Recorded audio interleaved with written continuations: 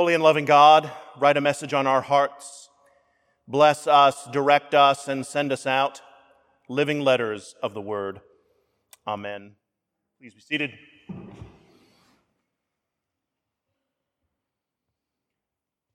When I was serving a parish in North Carolina, we discerned a need in the community for fresh produce.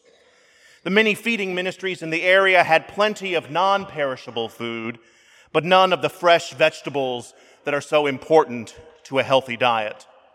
So we decided to start a garden. But the plot of land chosen by our intrepid gardeners was a very unlikely spot.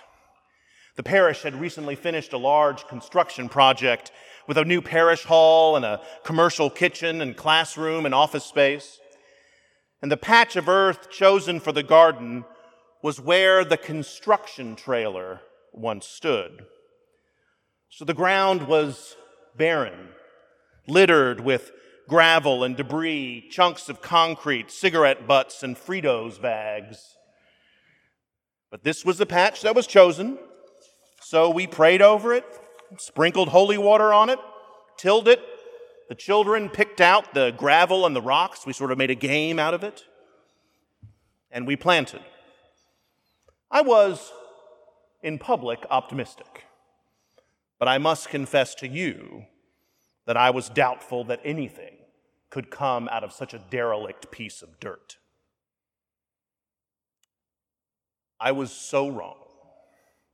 The ground burst with greens and squash and cucumbers and tomatoes. The tomatoes were especially prolific. They seemed to grow legs, and they spread all over the campus. Till literally months later, we would be doing something else in some other part of the property, and what would be there but those dag-blam tomatoes? My faith was weak when I doubted this garden. I should have known that by calling upon God to enter into our endeavor, and thanks to the hard work and sweat of many dedicated people, that something miraculous would happen. I was reminded of that moment this week when I read our Old Testament reading, for it too is a story of barrenness, of faith, and of abundance. Elijah goes to the wilderness, a familiar location in Scripture, and he sits under a tree. He is tired and ragged. He asks God if he might die. He asks God if he might die. And he goes to sleep. And suddenly an angel touched him and said, "Get up and eat." And he looked, and there was a cake and a jar of water. And he ate and he drank. And he became strong again. You might ask yourself why Elijah is so low. Quite simply, he was a wanted man. Turn the page back one chapter in the book of Kings, and we find one of the most exciting scenes in all of the Old Testament, Elijah's triumph over the priests of Baal. Ahab, the then ruler of Israel, has forsaken the Lord and instead worships this false god, Baal. So Elijah asks Ahab to assemble all of Israel on Mount Carmel, and there he will challenge the 450 prophets of Baal to a prophecy-off. 450 to 1. Great odds. The 450 prophets of Baal gather around one altar and Elijah around another. And on each altar is placed a bull. And the first prophet to convince their God to rain fire upon their altar and consume the bull will win the faith of Ahab. The prophets of Baal go first. And they pray, and they cry, and they moan, and they rave, and nothing happens. And Elijah says, and this is truly some stupendous shade. Elijah says, cry louder. Surely he is a god. Either he is meditating, or he has wandered away, or he's on a journey, or perhaps he is asleep and must be awakened. Eventually, the prophets of Baal give up. So Elijah, spiking the ball again, pours water all over his bull and of his altar, creating this wet, soggy mess that would be impossible to ignite. Then, being a good Episcopalian, he reads a quick prayer, and boom! The rain of fire from the true God falls upon the bull and the altar and everything in sight. When all the people saw it, they fell on their faces and said, "The Lord indeed is God." And Elijah drives the prophets down from the mountain, across the valley to the river, and there they die.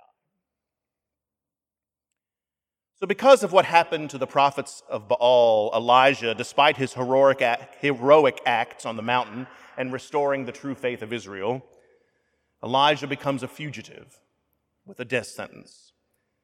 As they say, no good deed goes unpunished. So Elijah goes to the wilderness. And there in the wilderness, Elijah encounters God. Why do we so often encounter God in the wilderness? Is it because the wilderness is beautiful? Is it because in the wilderness we have less control? Do we consciously or unconsciously seek God in the wilderness, while in normal life we are distracted by so many noises and errands and frustrations that God gets drowned out? Dr. Amy Ogden suggests that the wilderness is a place of not knowing.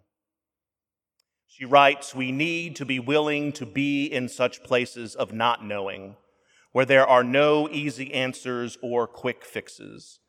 And while this can be uncomfortable, it can also be freeing. Sitting with our unknowing can open us up for holy presence. Rather than getting busy planning, managing, figuring it all out, we can become simple, aware of all that we do not know, and surrender to this spacious wilderness, trusting God to meet us here." A lot happens in the wilderness. And when we go to the wilderness, we are fed. God provides when we venture boldly, when we seek the unknown, when we dare to enter the uncomfortable place. Like that ridiculous garden planted in that most unlikely place, God happens out there. But there's a problem. When we go to the wilderness, when we encounter God in the wilderness, when we are nourished by God, when we go there, as the kids say, we are often given or reminded of a call, a mission, a growing edge that we need to engage. And that is frightening. We go to the wilderness to commune, to rest, and now it feels like we have one more thing to do, one more thing to worry about. But again, remember that we will be fed, and be fed abundantly. Like Elijah being fed for 40 days with one cake, like the unlikely produce of that garden, God will provide the bread of life when we go to that place we fear most. And when we go there, God will be with us. Go with God to the place of not knowing, of growth, and of adventure. There we will know God. There we will be fed. And there, finally, we will have peace.